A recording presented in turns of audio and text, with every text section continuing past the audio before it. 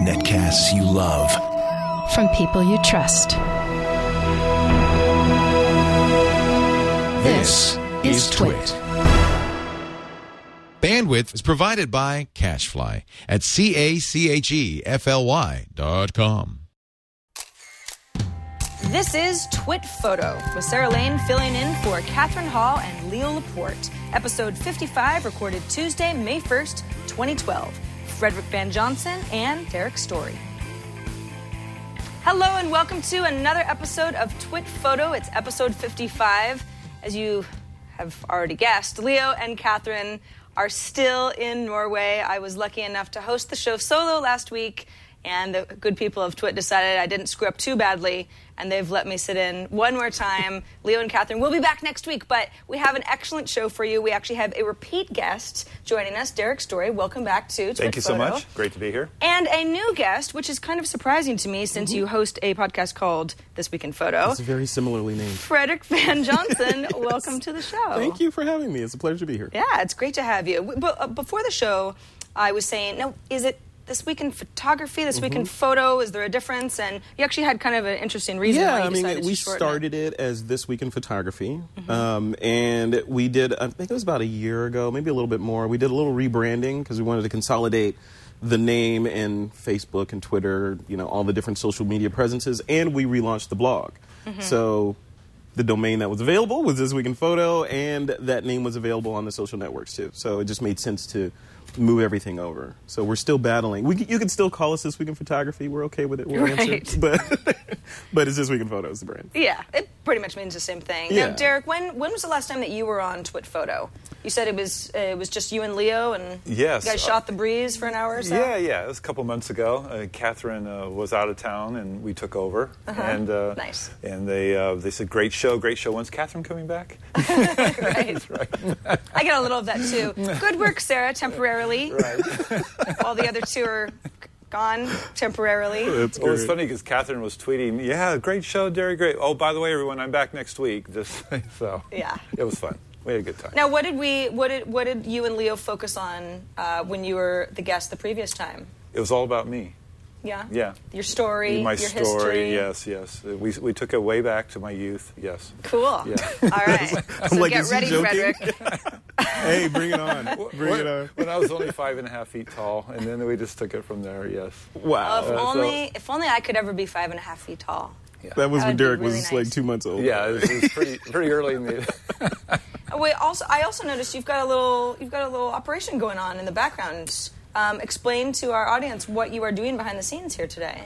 Well, I'm doing some testing today because I'm going to come back next week and we're going to do a time lapse in here Nice. of all the activity going on. But it's not going to be a fixed time lapse. It's going to be a motion time lapse. So what does that mean? Because I think people, they go, oh yeah, it's like the sunrise, it goes by really fast type thing. Yeah. Well, it's going to be on a tracker, so it's actually a star tracker, but you can use that motor mount so that while you're recording the time lapse, the camera is slowly moving so that you get a panning motion, same time you get all the activity going on. Wow. Yeah, it's going to be fun. Looking forward to that. And you know, this studio is fantastic for photography. It's got depth and lights and color, and the test looked really good. Cool. Yeah, this kind of place is sort of made to be photographed even beyond This is a playground. the sets that you playground. see. This is a geek playground. I Yeah. love it. I'm not leaving. So this is your first time here? No, I've been here. Leo's giving me tours of the place, Yeah. but this is my first time on the live set and Right. kind of seeing how you guys do stuff. So Cool. I'm excited.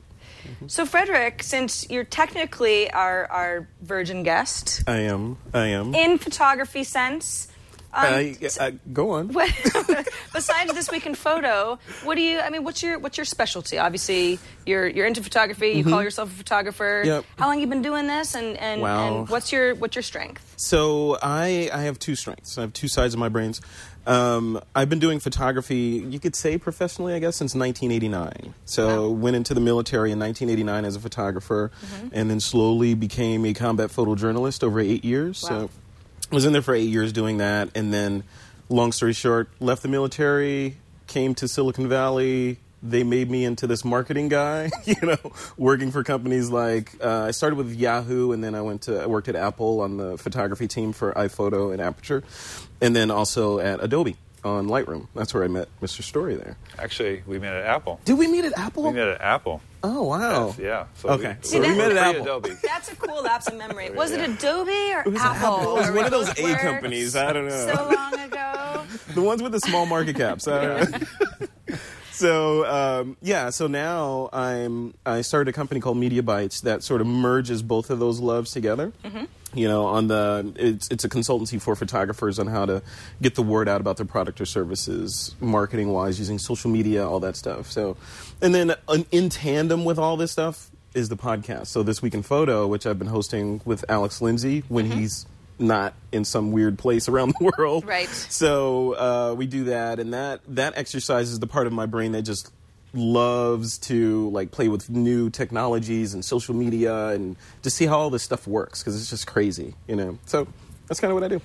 So, Derrick, you also are in the podcasting world, and obviously we're on yet another photography-focused podcast. Yep. I've always thought it's interesting to watch when TWiT decided that we wanted to have a photography show, because there's so much, not only technology, but social aspects and kind of geek elements of the genre. It seemed like a perfect fit, but it could go in many directions. And what this show has kind of become is a little bit more of a, focus on so-and-so, a little bit of history, a little bit of what makes a photographer tick, some tips and tricks type of a thing. How do you approach This Week in Photo? So This Week in Photo is in some ways similar to that, but it is more of a round table of photographers. So we have myself acting as host, or I like to say ringmaster, and we have folks like Derrick on and other people that are much smarter than me come on the show to talk about different aspects of whatever the week's news is. So that's where the This Weekend comes in. Yeah. So whatever the week's news, whatever happened, so you know, Facebook acquires, Instagram. So we talk about that and what the impacts of it are. So that's a news piece of it. But we also tend to go into gear and, okay, this new piece of gear came out and why is it important? But we don't go in, we go into some of the technicals about the gear, but we tend to go into more of, do you really need this? You know, is it important? Like Derrick and I did a show once. It was a one-on-one show where we were talking about the 5D Mark III.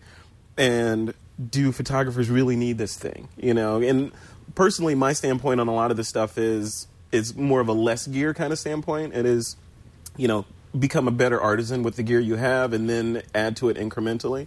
I think Derrick is kind of in that camp a little bit too, but that's kind of the way the show goes. And then we intersperse interviews in there. So we're not a live show. Well, we're kind of live on Google Plus now, but we record interviews with different photographers offline and then insert them into the show later. So it ends up being, discussion, news, interview insert, listener questions, then it's over. Well, and you mentioned, something like Instagram. That just turns the conversation inherently social, because not only is everybody talking about it, but this is these are photography-based services that are also social networks. Totally. Yeah, and a lot of the questions that I get personally are, how do I use this stuff? Do I need it? Like with Pinterest, they just showed up.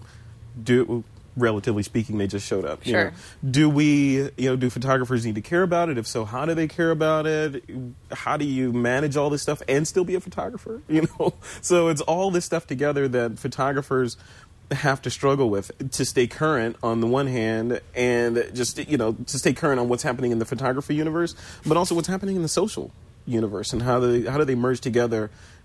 And then layering on top of that is the gear stuff. It's like, okay, all this crazy gear is coming out too. Do I need to buy everything that came out and sign up for Pinterest and then tweet every 5 minutes and then, Facebook changed their terms of service again. I need to know about that. So it's a new era for image makers, and there's a lot of new responsibilities, and we talk about them.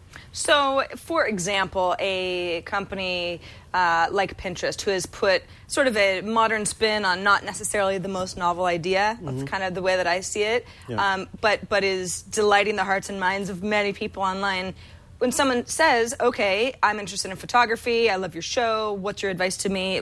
What do you say to people like that who have heard of a new social network that they could incorporate a hobby or love of photography or even a career into? I think it goes back to, you got to work backwards. You got to begin with the end in mind. So what are your goals? Like if you're a wedding photographer, right? So your goal is probably to reach brides and show them your work so they potentially hire you. Yeah. You don't necessarily want to be tweeting about, hey, my cat just threw up a hairball, or they don't really care about that. They care about this other stuff. But on the other hand, if your goal, you're a wedding photographer and your end goal is to increase your network of people that can refer weddings to you, referrals, so again, other photographers, then the vernacular that you use to speak to them needs to be targeted at other photographers and not brides. So, and it goes for all these other services, YouTube, everything you do, it needs to generally be focused, not explicitly, but generally be focused on the thing that your end goal is. You know, a lot of people get into this stuff and they're like,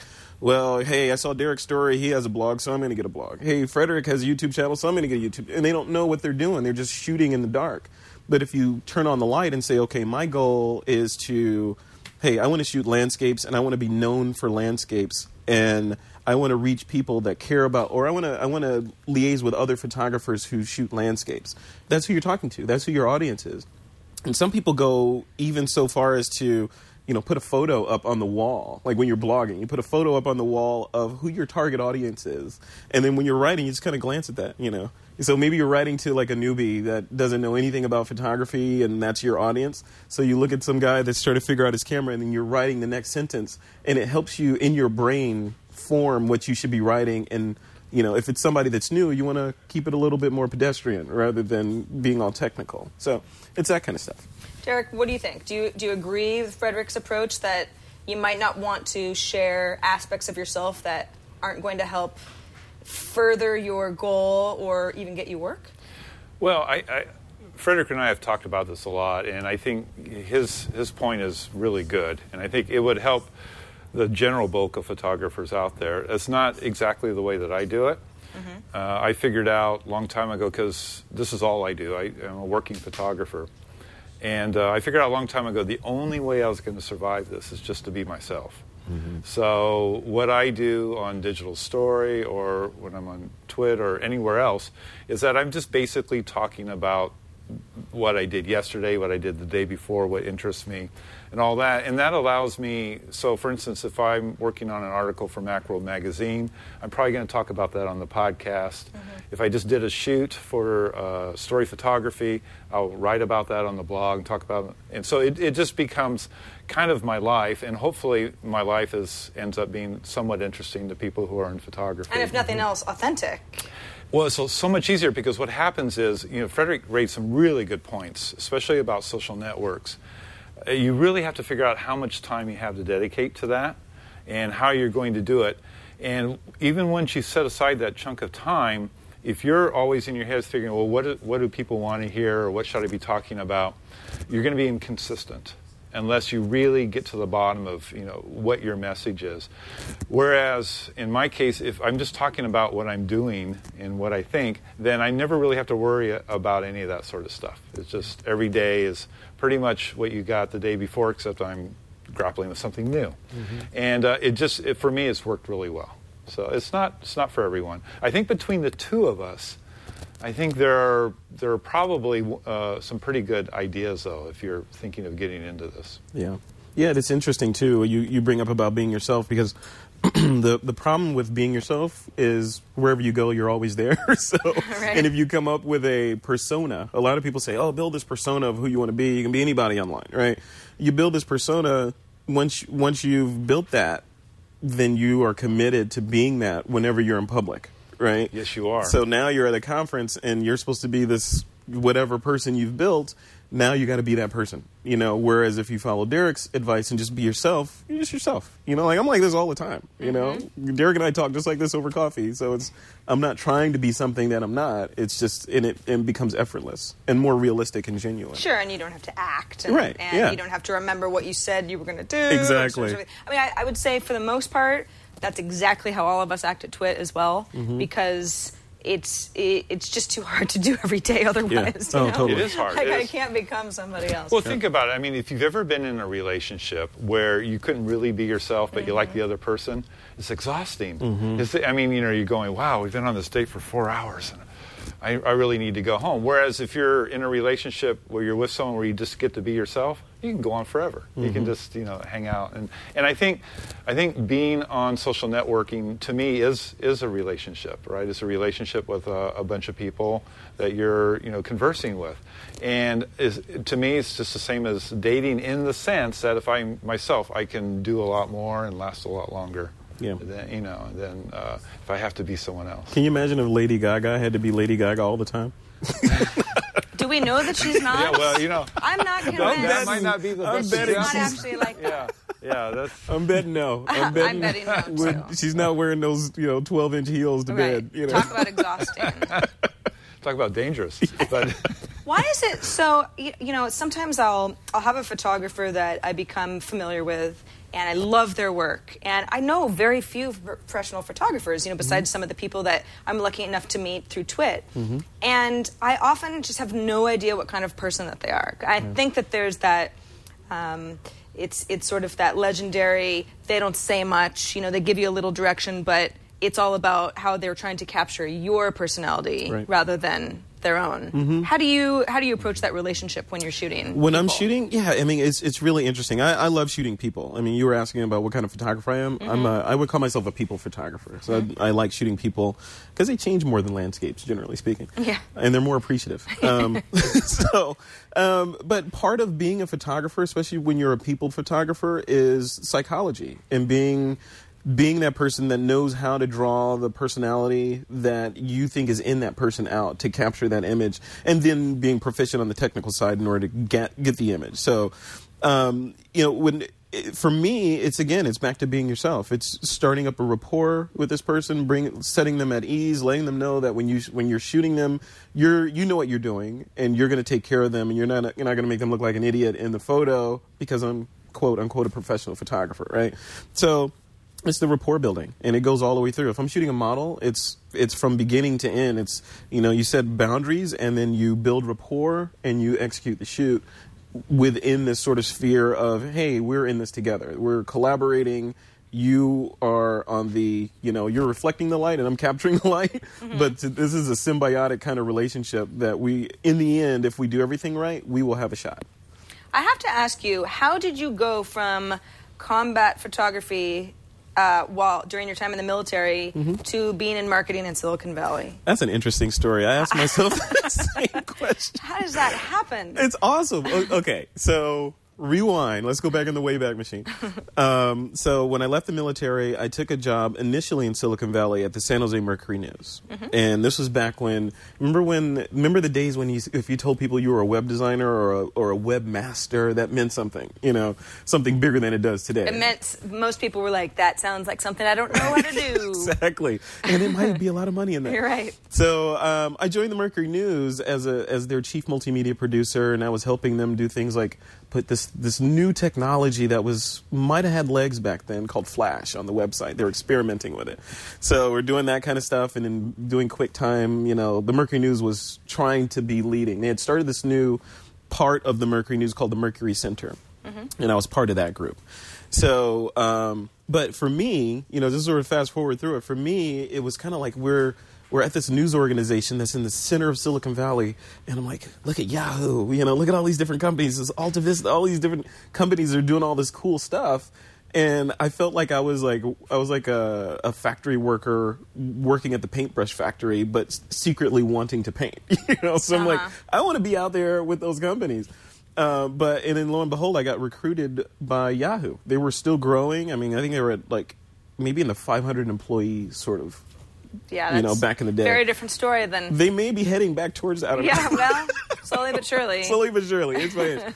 But this was back when Yahoo was back. They were like a short time after I was there. They were thinking about acquiring Disney, and it was back when Yahoo had weight, and they owned the world. So they brought me on in product marketing, product management to handle a service that they called Yahoo Computers. It was funny. They had. The Yahoo MO back then was, okay, let's put a body on this. There's somebody successful in this. It was CNET at the time. So CNET is killing it on the computer side. We need to monetize that. Okay, you're going to build Yahoo Computers. Here's a biz dev guy and here's an engineer. Make it happen. Yeah. So it was me and two other guys going against CNET, which was still, even now they're successful, but back then they were. So what are you shooting? Computers on black drapes? No. I wasn't shooting. That was the thing. Okay. I went out of creative, so they plucked me out of my creative comfort zone and dropped me into, hey, you're a business guy now. You're going to be in meetings all day answering phones and answering emails, So my photography got pushed to, or my creative outlet got pushed to, weekends and after work. So. Well, were you burned out on photography at that point? It's not as if you were forced out of shooting on a daily basis. No, not so much, but it was, part of it was a monetary decision. It's like, okay, stock options things at are Yahoo. looking pretty good. Yeah, right. I want these stock options. Hey, I'll try it out. I can always shoot. So it was exciting. It was, let's try something new. Let's experiment and see what this whole high tech company thing is about. So I'm an experimenter. So that's what I did. So Derrick, the two of you met at Apple. Mm-hmm. I could have swore it was Adobe. Do you remember what year it was? iPhoto. It was iPhoto. You were both working on iPhoto? I was working on iPhoto. I was a product manager for iPhoto. And Derrick, what were you doing? You were writing a book on it? Or? Yeah, David Pogue and I did iPhoto, the Missing Manual. Right. So we were working on it. And in those days, things changed a lot at Apple, obviously. But in those days, we would actually hang out with product managers and while we were working on projects and sort of make sure that when the product came out, the book reflected, what was going on there. So I did both iPhoto and then I did an aperture site, a community aperture site for O'Reilly Media. Yep. And so I was at Apple a lot in those days. Yep. And that's where we met. And we were working on, I remember we were talking about making prints out of iPhoto, the print service and all that stuff. That was something that you were working on. I was hitting that up, and that business was. So the Apple Print Services was a business, and it continues to be a business within Apple that handles printing out of iPhoto and Aperture and even iCards, that kind of stuff. Somebody just gave me a photo book recently. It's one of the nicest things I ever got. I had a hand in that way back in the day. All right, thank you. That was a good anniversary. So that was fun. That was fun. But that was one of those thankless kind of marketing jobs because it's like a gear that's inside of the Apple machine. It's not like you're going to go market all this stuff. It was just sort of there and it worked. And people were delighted when they got the product, but it wasn't like we were. It wasn't front and center. Look what we're doing because it seems a little analog. Yeah, it was a footnote in a keynote. So. So Derrick, you mentioned before the show that Frederick is one of the reasons that you got into podcasting yourself. No. I think I've been in podcasting for quite a while. Maybe I got it backwards. Yes. Yeah, he beat us. You're on episode 300 You're the and something. Reason yes. That Frederick is even here right now. Derrick is secretly my father. I was going to ask, but it makes a lot of sense. We're just going to come clean now, Derrick. How convenient. You're both at Apple, obviously related. Yeah, actually, I've been podcasting since when Apple allowed podcasts into the iTunes. I go, this is the time to make the move because they'll help me market my podcast for me. And before that, marketing podcasts was harder. It was more difficult. So I jumped in then, and doing the Digital Story podcast has led to. All these other shows that I'm on has had a big part of it. So being in podcasting from sort of the start of when podcasts were available on iTunes. Phase 2, I call it. Yeah, about 2005. Wow. Mm-hmm. So the state of things today is. And obviously, we have a lot of competitors too, just in the space. But everybody, it's like you can't find a subject that doesn't have 100 people trying to make the same podcast. Yeah. How do you feel? How do you approach things now that it's such a saturated market? Well, I haven't changed anything. It makes it easier when you got a head start. Right. Yeah. Because you can always say, "Well, I was first." Well, not only that, you just build audience over time, and all of that sort. You have a certain amount of momentum. So I think starting early has allowed me to just do it the way I want it and not worry about the numbers. The numbers have taken care of themselves. I have noticed, though, lately in the last year that there's been a bit of a spike. And then, it's kind of been a gradual thing, and then there's been a spike. So I'm not sure what's going on with that. I think it's podcasting in general is getting on more radar right now. But certainly in 2005, it was exciting. And, when you got the first 1,000 subscribers, you felt, it's a good feeling. Yeah. Like you're on top of the world. Right. Yeah. I still feel like I struggle sometimes to say, subscribing doesn't mean you have to pay me anything. Yeah. It just not a means it's commitment. easy to stay on top of each episode. Yeah.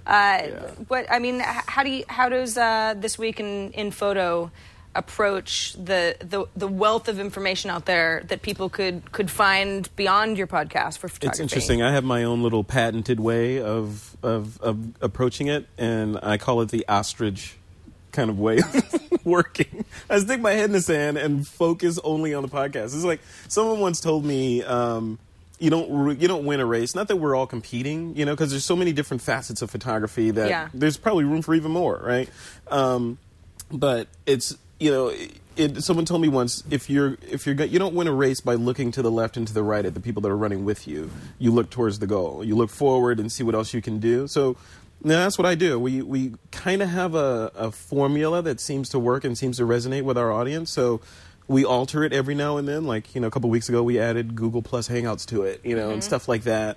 But, it's not like, not that I would have time to listen to all the podcasts that are out there, but we're just doing our own thing. We try to get smart people like Derrick on to help us explain things, and we just do it, And the show itself, it's not for me, it doesn't even feel like it's my show anymore. I'm the host of it, but it feels like it's a community thing that the community allows me to host. It's got its own life. I think that's a really good point, and we discover that in the web world too, in that you can't operate under the illusion that it's yours, right? Because the minute you do that and you start, say you start going willy-nilly all over the place, your audience will let you know that they're not happy about that, and then you discover real fast that actually your audience, they're probably the board of directors, and maybe we're the CEO, kind of the situation like that. So you really do have to be in touch with them. I mean, that's one of the most important things. The other thing I think is super important is consistency. Just be consistent. Release the show at the same time, every week or every day, depending on what kind of show you have. When you establish a format, stick to the format. It doesn't mean you can't change it, but I think people come to expect you. I do a weekly show, and I know a whole bunch of my listeners, it comes out on Tuesday, and I know a whole bunch of them, that's what they listen to on the way to work on Wednesday. Yep. Yeah. So that's my slot. I get them on Wednesday morning when they're riding the train or however they go to work. Yep. So I can't come out with the podcast on Wednesday night.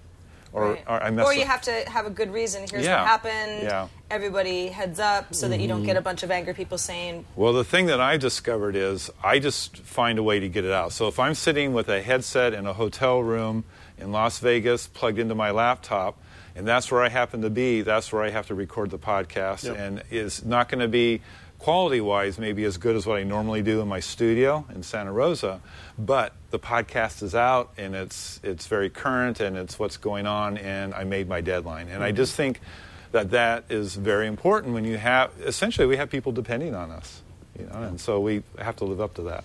Yeah. Totally understand that. So we talked a little bit about community, how to approach the aspect of social networking to get your name and your brand out there and to make sure that people keep coming back. What are your social networks of choice? Oh, wow. Well, mine, in no particular order, Twitter. Still a fan of Twitter. Yeah. Just because I like the brevity and the sort of Scandinavian, just you only get what you need kind of feel. The IKEA social networks. It's the IKEA social networks. Yeah. I'm sure I understand the less is more analogy. It's less is more. 140 characters. Sure. Except without the Scandinavian. funny words. It's Scandinavian. That should be their new tagline. Yeah. Twitter. Yeah. It's like IKEA. Maplewood and Brest aluminum. So, I guess it would be Twitter first. Facebook. I have a love-hate relationship with Facebook. There's just so much going on Facebook. I feel like it's evolving into an operating system, and I don't have time to learn another operating system. So my knee-jerk reaction is just, okay, one day when I have a week to spare, I'm going to sit down and figure all that stuff out. So it's Facebook, and then the third one now is Google Plus. And that is climbing in popularity for me. I'm just a fan of the layout of Google Plus and the Hangout feature, and just for me, it feels like it's what if Facebook and Twitter had sort of said, okay, let's collaborate on a social network, Google Plus would have been what they came up with. So it's like some of the best pieces of both that are in one little or one large and growing social network. What is it about Google Plus that photographers like so much? Well, they display our pictures nicely. So, that's a plus. We like that. And after all those years of suffering, putting a picture on Facebook and then oh my gosh. Really, I take better pictures than that. I mean, that's what you wanted to say as soon as it went up. So I think that's what attracted photographers to it initially. Just visually, it was very nice. Yeah, it is really nice. I mean, just the presentation. But one thing that we talk about on This Week in Photo a lot is the copyright issues and ownership issues when you put images on one of these social networks. In a lot of, depending on the terms of service, you may be giving rights away that you didn't know you were giving away. So, I would encourage people that are considering even Google Plus or Facebook or whatever, just to be cognizant and be aware of what the terms of service are when you upload images on there. I know photographers that refuse to upload anything to Facebook because Facebook, essentially owns it when you put it up there. Or same with Flickr. You put images on Flickr.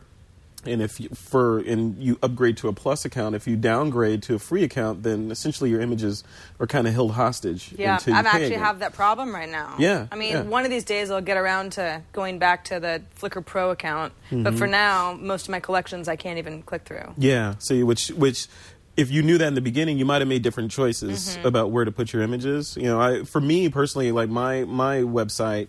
I'm a big fan of SmugMug, so for paid work, I'll put stuff on SmugMug in a gallery, that sort of thing, and give people access to it. But on my website, my personal gallery, I use a service called Slideshow Pro. SlideshowPro.net is the URL to them.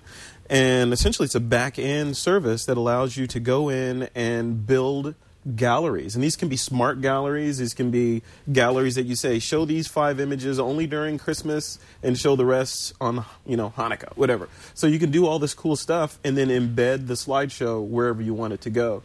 But on the back end, I control everything. It's all my images. It's not controlled by a third party. Right. So, that's sort of my hybrid of how I like to do. I still put stuff on Flickr, but it's generally stuff that I shoot with my iPhone or stuff that it's a different kind of audience feel. If there's something that I want feedback on, I'll put it on Flickr to get people to comment on. But for large, 900 pixel wide display, I'll put it on my website using Slideshow Pro, and kind of go from there. And if it's for sale or if it's a client, I'll put it on SmugMug. It's amazing how Flickr has gone from, and I've never used it for professional photography because I'm not one, but there was a time where I felt like there were a lot of professional photographers just kind of in my vicinity, my online community on Flickr, and that was just because that was the photo place to put your stuff at the time. Yeah. It doesn't seem like it's necessarily the best option for anybody anymore. Well, we've seen the story so many times before. They were so far ahead. And now suddenly they're very far behind. I love Flickr. I still do, and I'm still optimistic that something good will happen there. I just read that new Flickr uploader's coming, and so I read the blog post on Flickr about it, but it's not quite ready yet, and it's just like, so what's going on there with them? They just seem to have a hard time pulling the trigger right now on new things. Yeah. But personally, I like them a lot. It's a great place to share photos. I would have loved to have seen There's Flickr. A lot of good imagery on Flickr. Yeah, there's so much cool stuff there, and it's it's like a 5-mile deep silo of photography with this. This is my own personal opinion, but the UI on top of that 5-mile deep is just not good. And if they had just taken that and got some really smart UI designers in there, like the folks that did 500px.com, and made Flickr look like that, and they just say, okay, we're going to make something that photographers really love, or even taking a clue from Google Plus and how they're displaying images, then I would have been okay with paying more money and, maybe even the hostage situation. Okay with it. Right. But, it's like, oh, geez, innovate a little. Mm-hmm. Yeah, they really need to move. They need to move, and it's still not too late, but they got to get going. Mm-hmm. Well, again, it's that whole Yahoo thing. Right. Yes. They've got maybe bigger fish to fry. It depends on how you look at it, but they're certainly busy over there. Yep. So, Frederick, we have almost barely not talked about your style beyond the fact that you said you like to shoot people. Mm-hmm. They're dynamic. They give you feedback. It's kind of fun. Yep. What would you say? We've looked at some of the photos without directly addressing them while we've been talking. Sure. There's kind of an ethereal thing I see going on. Mm-hmm. Is that what's your thing? I don't know. I mean, I don't know that I have a thing. I mean, I like if I'm in a session, I'm shooting a model, for example. Typically it will begin with me sitting down on some other day with her at a Starbucks or something and talking about, collaborating about what the shoot could be, and also the secret sort of agenda there is to make sure that she's not insane and we can actually work together. Yeah, it won't be a horrible day. Yeah, it could turn out really badly, Now, you say she. Only females? No, there's guys in my portfolio as well. Yeah. But the majority are female. Mm-hmm. But yeah, I mean, I don't know, like I was saying, I don't know that I have a thing. I like if you look at my portfolio, I like really tight shots. I like close-ups. I like eyes. The eyes have it.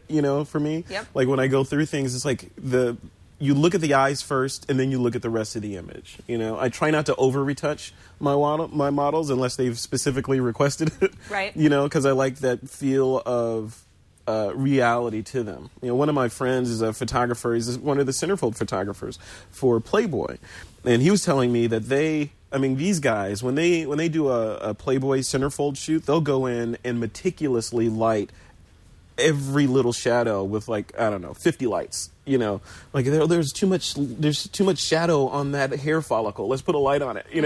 That's what they do to avoid doing too much retouching in Photoshop. See, I always assumed that they didn't even really care what it looked like coming out of the photo shoot itself, because you're just going to blast that whole thing. No, that's what I thought. That's what I thought until I sat down with them. And there's actually a video interview on my YouTube channel and on the site. Okay. With these guys, and I asked them specifically, are you retouching them? Or are you just like, hey, come in with no makeup and we'll put digital makeup on you later? No, they try not to. In fact, I don't know how much I believe this, but they said we use no Photoshop, and I'm like, I got to call BS on that one, because I've seen these images and nobody's that perfect, so. Well, they didn't say we don't use any photo retouching. No, but software. He said he doesn't use it. Now, they may have a team of retouchers in the back room. Technically, I don't open that Technically, I don't do any ever. Photoshop. Yeah. But the point is, for me, when I'm shooting, I like an air of reality, because I feel it's in some ways it's almost insulting sometimes if you take a picture of a woman and she might have a mole or something right there, and that mole may be sentimental. She may like that mole, and you take it off, So, and I make it clear at the beginning that I'm not going to make you look like you have an inch of makeup on. We're going for not the harsh reality, but the idea for retouching, or when you're cleaning up an image, especially a person, is to be like a burglar, right? You don't want to leave any tracks. You don't want people to look at it and say, oh, clearly retouched. Look at that. No one looks like that. You want them to look at it and say, oh, wow, I can't tell if that's been retouched or not. So you say that, but then there's, entire blogs devoted to magazine covers and things like that, where people go, terrible Photoshop, or she doesn't look anything like that, or he's missing a leg. That's, it's like, why does it end up being so shoddy so much of the time? Derrick? When photographers who have talent all say, don't do that. It's skill, all right? Well, that's almost always a compromise situation, right? Mm-hmm. And you learn this as a writer, too, because I do both. But when you write for a magazine or a paper or a big blog, there's a person who writes the article, then there's a person who writes the headline. And they're usually not the same people, because the headline guy is really good at headlines. Writer guy is doing what he's supposed to be doing. And a lot of times the writer will be shocked by what they see on the headline. They go, whoa, whoa, whoa. It's great headlines getting people over here. That's not really what the story's about. And I think we see the same thing in imaging, where the photographer delivers the goods, But a lot of times at that point, they don't have control unless it's their own thing. And so then the image, is handled. First of all, the image is chosen by an editor, not by the photographer.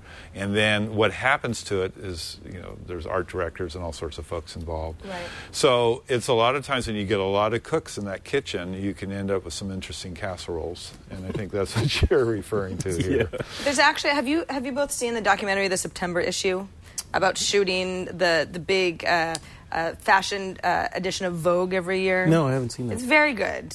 Even if you don't like fashion, because just sort of an insider look at how a big conglomerate magazine gets put together. But there's a scene that's exactly that same thing where the art director says she loves this picture and they like it too, but they're going to put it through post, and she's telling them, do not touch this picture. I like it the way he is. Somebody kind of had like a pot belly and they were going to make him look slimmer, and she's like, no, you're going to ruin it. Yeah. It's good the way that it is. Yeah.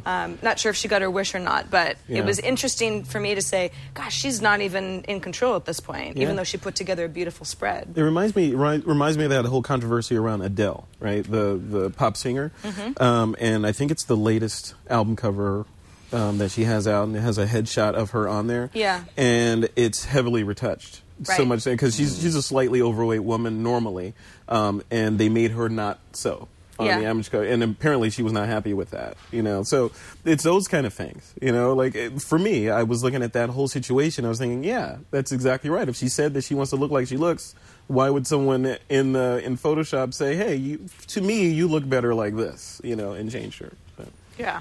Well, it depends on what the purpose is, and a lot of times in publications, the different contributors are at cross purposes. The photographer, a lot of times, I'm the same way. I like to represent the person. The way I say it is how they look on a good day. That's what I'm after. Yeah, exactly. And but if I'm handing that shot over to a big publication, their purpose is to sell lots of editions of whatever it is that they're selling. So we don't exactly have the same goal sometimes. And I think that's where interesting things and sometimes very sad things happen.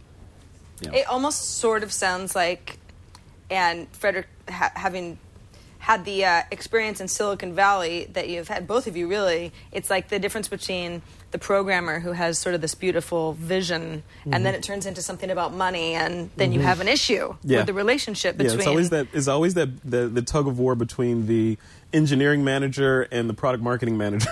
Right. who have, product marketing manager is in touch, in Silicon Valley, is in touch with the user, right? And then the engineer knows the code and what's possible and the timelines and all that, and then you have to kind of agree on something in between. Same with photography.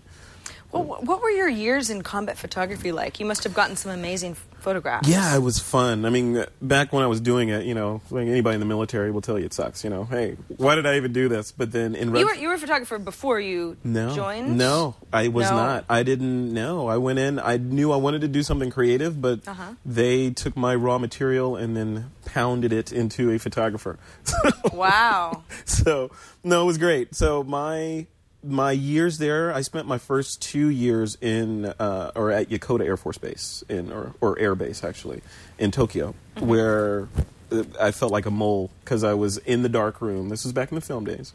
Sure. So I was in the dark room from 7:45 to 6 o'clock every day, processing film that came back from other photographers, that were deployed in the field.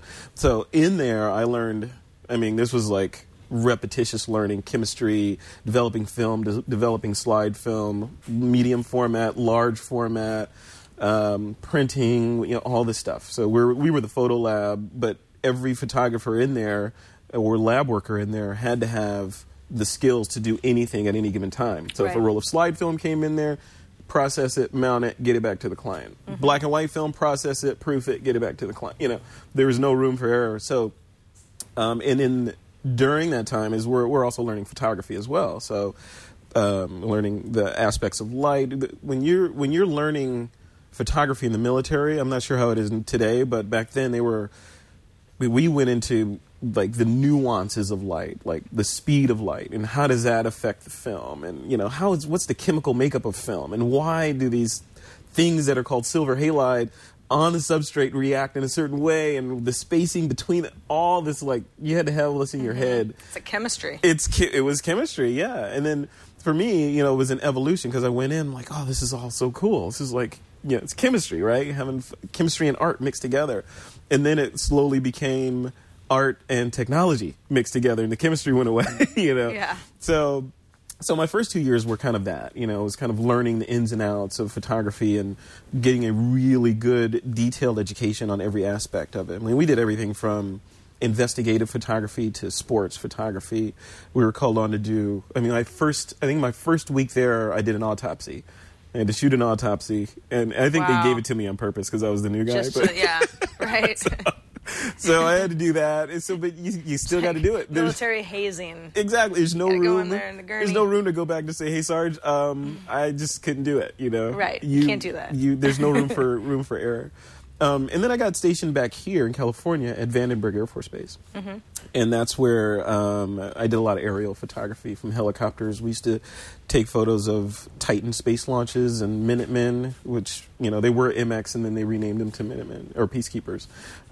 So all that stuff. So taking photos. And that was another example of there's no room for error in this stuff. So you're shooting film. Again, you're in a helicopter.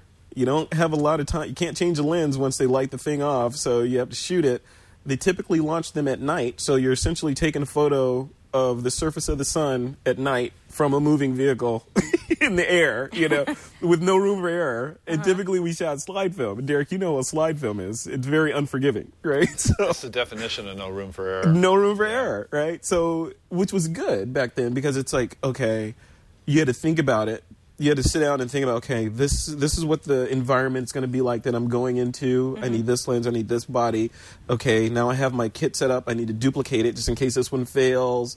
I'm shooting this speed film because the lighting's going to be this and all that stuff, So it got me, and I still pull on that today because we have training wheels today in a lot of ways with digital because you can go out and shoot raw and you have all this kind of latitude. But back then, there was none of that.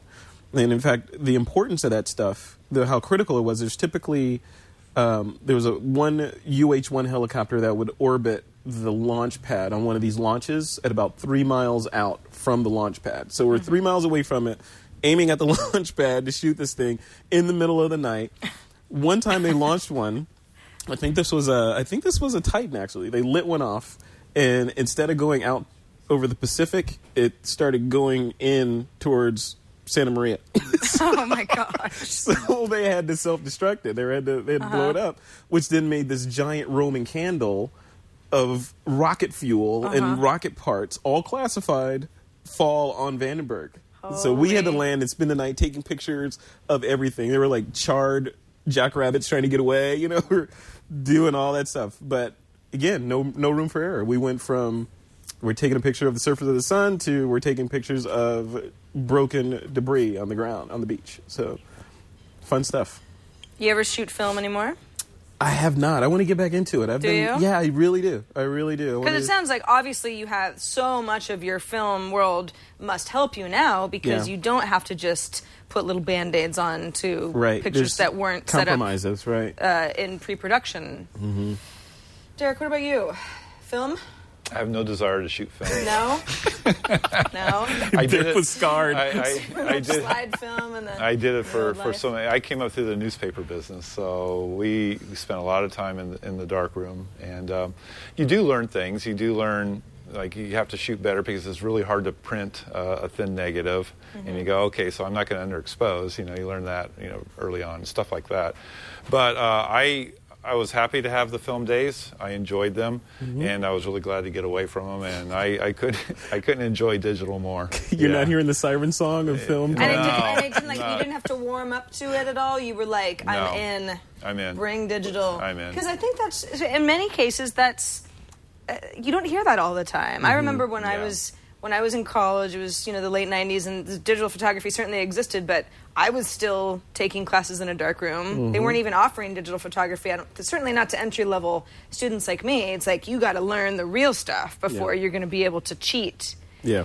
And you had a lot of interesting professors analogy, who they would give off that impression, and you could tell that they didn't necessarily like these fancy tools. Yeah, I don't know how. Yeah, that cheating analogy is interesting. That's kind of like saying you got to learn to ride. You got to learn how to control a horse and buggy because it's cheating driving a car. It sounds silly now, but there's always that point where the industry changes and people get scared. Yeah, right. Yeah, and that happens. That happened in the graphic design industry, right? Remember when the whole revolution came out, and there people were suddenly they could use different fonts on the same page and all this crazy stuff, and people resisted it. The old school graphic designers that were still using the X-Acto knives and pasting everything up on the board and all that were resistant to the Macs and all this stuff. And then where are they now? They sort of fade to black, and these new guys are out here creating all these crazy multimedia things. So. Well, I think there's a misimpression that digital photography is somehow easier. Average photography has always been easy since Kodak came out with the first camera. Average photography has always been relatively easy for its period in time. Great photography has always been a challenge that you had to go to the next level. And just like now, if you want to point a digital camera at a subject and take the same shot that everyone else can mindlessly take, it's easy, right? You can just upload it right to wherever and it's done. If you want to make a shot that's different than what everyone else would take, it's still hard. It's still hard. So I think that's a misnomer saying that digital is somehow cheating or something. It's a whole different medium, and it's the thing about it for me as a photographer is that it's easier now for me to make real what's in my brain when I take the shot compared to before. And my biggest problem with darkroom work was that when I did nail it before, I had one copy of it. Right. One print. Right. Whereas now, when I do nail it, now I have a piece of artwork or a photo that I can do all sorts of things with, and I don't lose that work that I did before. So I love digital, and it's the convergence of so many things. Social networking's into it. It brought in the whole world of computers and all that stuff, and so for me it's a very exciting place. And I have a lot of my assistants and second shooters and stuff that go, I'm shooting film, and they do these little things, and it's great because I think it's really good training ground, and it's a great medium for certain types of photography. Film will never go away because there's a certain look that you can get with film that you can't get any other way. But it's when people become extreme about it that makes me smile. And I'm only going to shoot film. Yeah, the word "only" in photography is, It's also, I guess if you're a professional and you know where to go and where to get your gear, that's one thing. But it's not easy to just say, I'm going to be a film photographer now. Right. I mean, it's hard. All the Wolf cameras I can think of have shut down that are within a mile of my house. Right. Yeah. Yeah. I think the whole film thing. I mean, there's a lot of people that haven't even embraced digital yet. So there's a whole crowd, right? But I think the resurgence that we're seeing is, it's kind of like the woodworkers. You can go buy a table from IKEA or whatever, but I want to do it myself. I want to get that feel. I want to make the mistakes. I want to limit myself with 36 exposures and know I can't change the ISO later. All that kind of stuff, and see what I come up with. So the restriction. Well, we've come to the part of the show where we get to talk about our subject's favorite photos. My subject, but your subjects. Derrick, did Leo and you go through yours? We did. Good. It was fun. I bet. And we'll critique you harshly. No, I'm just kidding. We won't. No. Not with Derrick here, too. So let's, Tony, Leo if you want to pull nice up to me. one of Frederick's favorite photos. Well, this is, you don't even, that's easy. Yeah. These are good. Yeah, those two, like, Tony, if you click on that one, it'll stop going to the next one. So, like, these photos, I put these in that gallery, those two specifically, because I was shooting their mom. And they were shy, and they didn't want to leave the set. And so they were actually holding on to her leg. It's not that they wanted to be photographed. They just wanted to be near her. They wanted to be near her mom, be near their mom. So they were holding on to her leg when I was shooting their mom, and I just started shooting them. That's an example of keep your eyes open when things are going. Because, honestly, the photos of her didn't even make it to my portfolio. Right. But the photos of the kids were priceless. And these are, like, blown up large and hanging in their house now. You know? So that's why these are in the gallery. And these are my favorites because they just sort of, they reflect kind of the idea that that if you keep your eyes open, even when you're like shooting landscapes, you don't focus on, okay, I'm shooting El Capitan in Yosemite, you know, and I need to get that shot that everybody else is getting. But if you just sort of look around a little bit, and you might get something completely different than you went there to get. Well, especially look behind you. Yeah. Yep. Especially look behind you. Yeah. And a lot of times there's a fantastic shot there. Yeah. It's kind of a joke of the universe that a lot of times when you're really focused on something, the universe will present a great shot right behind you. Exactly. There was a shot. Did you see this shot? I think it was, I forget where I saw it, on one of the social networks or something. There was this guy that was taking pictures of something, and a moose walked right behind him. Right. Exactly.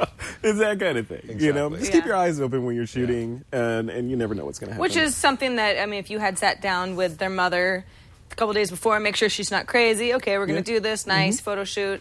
You didn't know that you were going to be presented with this situation. Right. So even as prepared as you were, you kind of also had to be flexible. Yeah, you got to be flexible, and skill comes into it too. So you have to, not only do you have to be flexible, but you have to be able to get the shot as well. So it all comes together. You know, it's interesting. It's why I love photography, because it's like this mixture of serendipity with technology, with art and psychology that all just sort of forms together. That you hopefully, if it all works, you get good stuff. Well, yeah, because you look at the picture of the sisters, and there's like an emotional thing that happens. But you provide a little bit more of the backstory, but a lot of that just comes through anyway. Yep. All right, do we have another one, Tony? So if you pick one of those macro shots, like this one was done a couple weeks ago at Derrick Story's workshop. Yeah. He invited me down to attend his macro photography or close-up photography workshop. And this is one of the images that I produced out of that. Now, I put this in this gallery because I just want to talk about what I went through to get this shot. You know, a lot of people look at it as like, oh, Frederick was just meandering through a flower garden and saw this drop, and took a picture of it. Boom.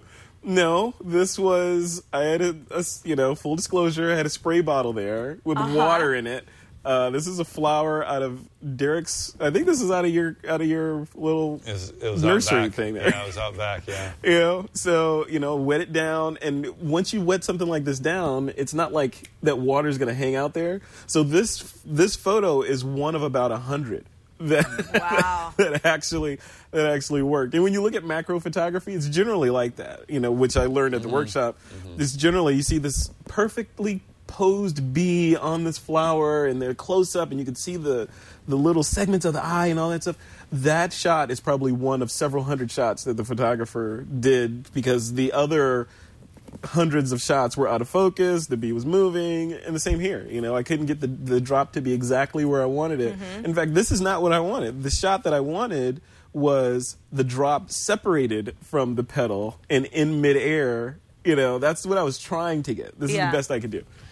Yeah, the thing I like to say about macro photography is that everything becomes magnified, especially your mistakes. Totally. So. Yeah, same here. So this shot I put in there, this is from that same flower, I think. But the lesson that I took away from this one is you don't have to show the entire piece of a subject in order for it to be really interesting. Like, we're looking at this flower in a way that a lot of people probably haven't looked at this flower before. I mean, we're looking at the pollen in there, we're looking at the petals, we're looking at the water formations and the spacing and the refractions of the water on the petal. Like, normally, this flower was literally about this big, like that big. It almost looks like a bowl of fruit or something. Yeah. You almost, what am I looking at? Yeah, and you look at these, like, macro photography is like becoming one of my new sort of passions, thanks to Derrick, because we were talking about during the workshop, there's this whole world of miniature that's around us, even in here. I mean, there's like all these little details that just look insane when you blow them up. Sure. And you don't have to go to, far away places. Now, this shot, there's a series that I did here that I had in my head, and I had to do it. I couldn't leave the workshop without doing this one. It was 3 flowers. I just wanted to do a series of images. There's this white one, there was the reddish one, and then a photo of them together. So, again, with that whole theme of beginning with the end in mind, I was shooting for a particular wall in my house. So I'm like, okay, I want to build a photo series for a wall in my house, and I'm going to use Derrick's workshop as an excuse to do it. And those flowers were actually next to each other, or did you? No, I posed those. Yeah, you did? I posed those. There's an interesting story behind how those flowers got there. Derrick, you want to... How did those flowers even make it?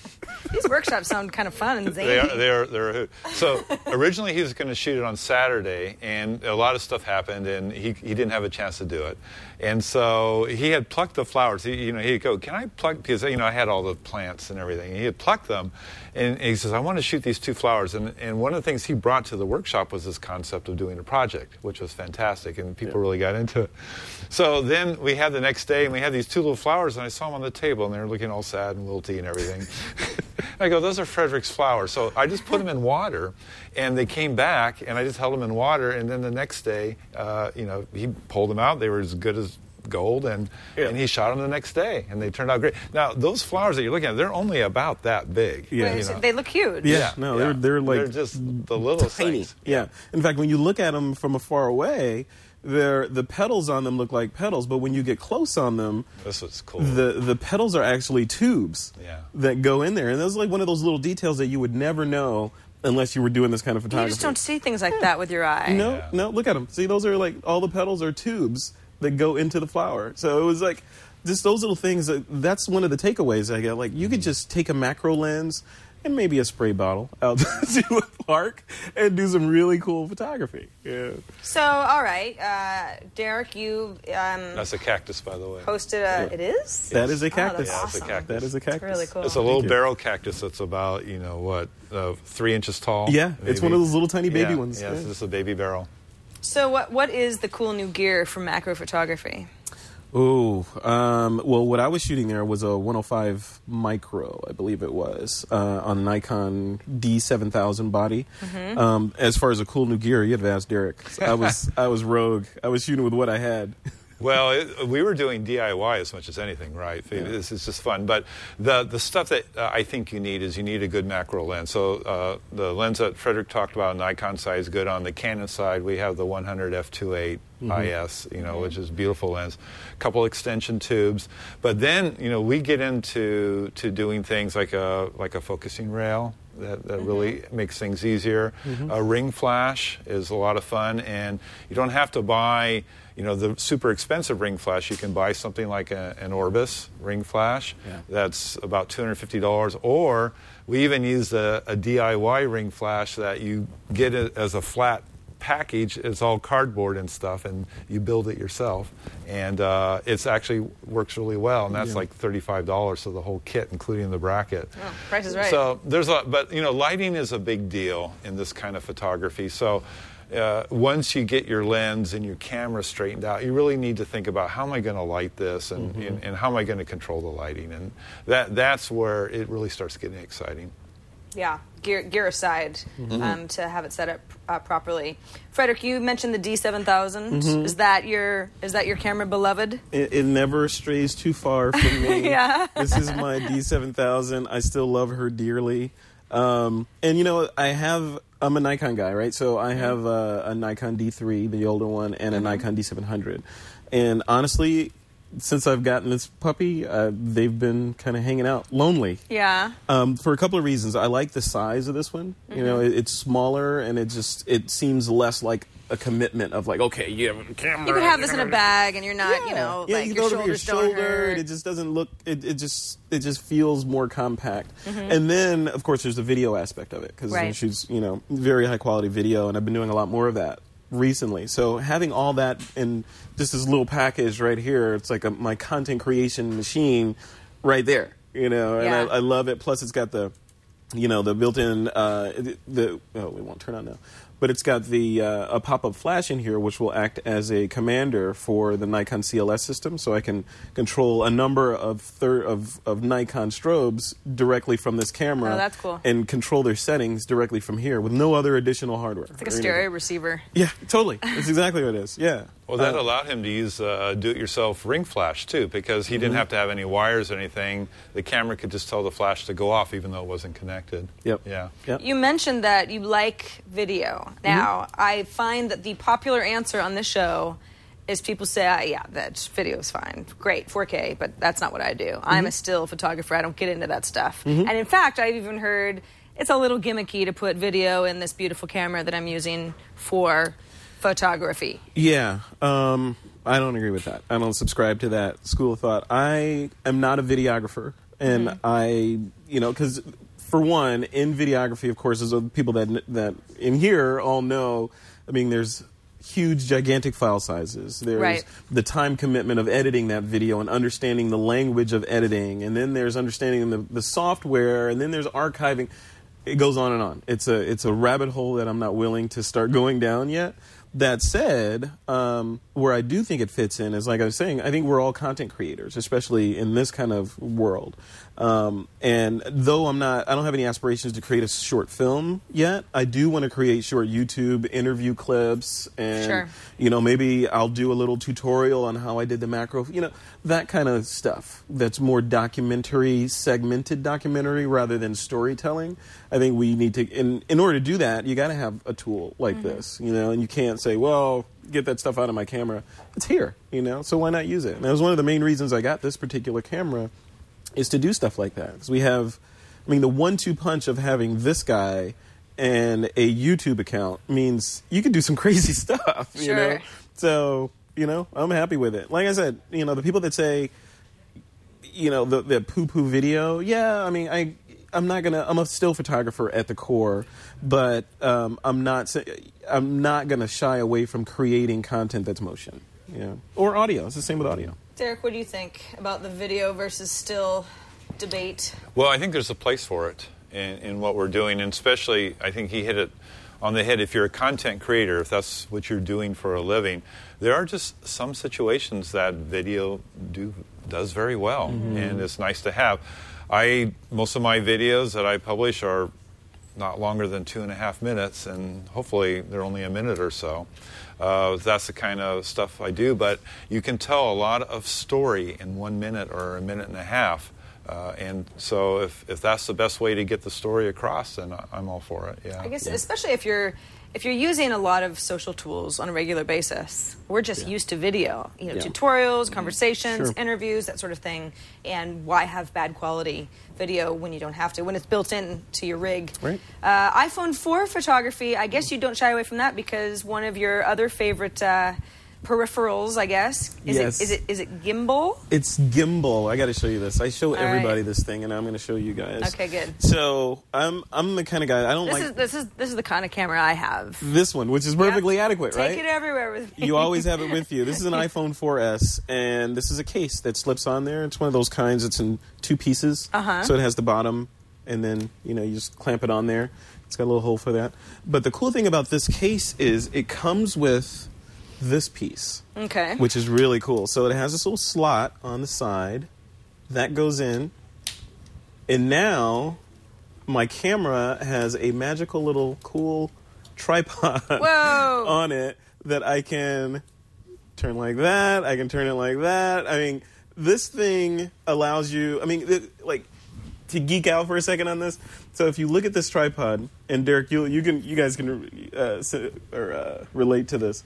The camera is directly over the nodal point of the tripod. And that's the way they designed it, so that you can, when you take photos, say you're doing a panorama, it spins around the center axis of the tripod, so you get perfect panoramas every single time. I use it like this when it's sitting on my desk. It's like that. So if someone calls me, I need to do a FaceTime call, I can answer it. That's great. It's done. If I'm traveling, this sits on the nightstand. I can pop it off and stick it in my pocket. It's just awesome. It's a great it's tool. more precise than, say, something like a Gorilla Pod. Yeah. But also it's a case. It's a case as well. It's a case and a tripod. Yep. So it's, and a stand, frankly. And a stand. And they designed it to be a holder, too. So if you're shooting video and that sort of thing, you could turn it like that. And now you have you can shoot video. That's great. Do your little pans and, all that would probably help me remember that I'm supposed to go horizontal? Yeah. Are you the person that shoots video? I try. I don't know how many times I have to get it wrong before I remember just to turn the darn thing. Yeah. But, no, that's awesome. Yeah, I like it a lot. It's really cool. And one of the magical things I think about this device is I'm a big fan of the whole Kickstarter project where they, people, it's crowdsourced funding for projects. This is a product of that. Oh, really? Yeah, it was a Kickstarter project that the guy needed to get funded, and, he asked the community, people liked it, and he put it out. And now look at it.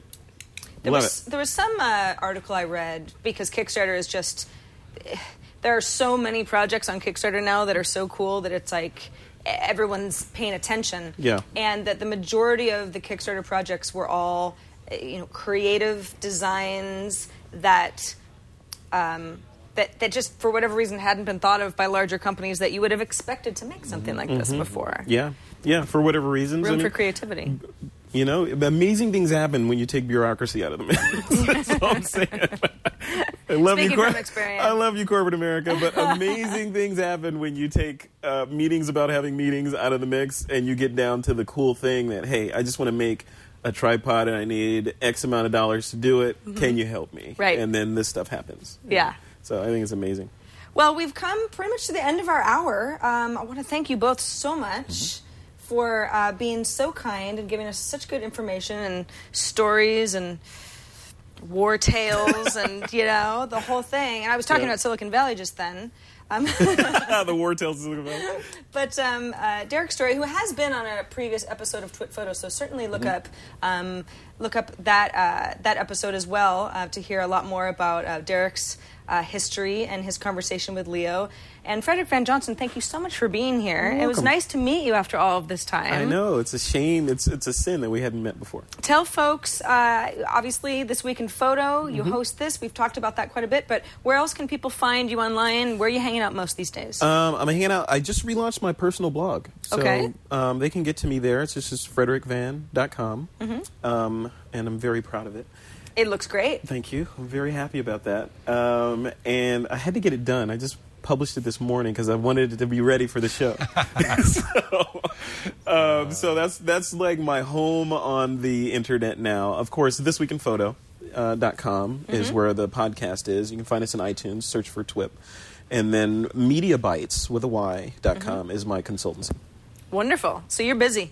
I'm a little busy. You're busy. Well, thank you for taking the time to come hang with us today. Remember, if you ever want to give us a lot of feedback, we try to take all your questions and comments and incorporate them into our next episodes. TWiTphoto@twit.tv is our email address. And a quick reminder that both Catherine Hall and Trey Ratcliffe are going to be at the Google Plus Photo Conference on May 22nd and 23rd. If you want more information about that, it's G plus PC, so the letter G, PLUSPC.com. Next week's guest, Eddie Tapp. He's recognized as a top expert on digital photography and Photoshop and knows a thing or two about Adobe, like these guys. So you don't want to miss that. For now, I am Sarah Lane, filling in for Leo Laporte and Catherine Hall on TWiT Photo. We'll see you next week.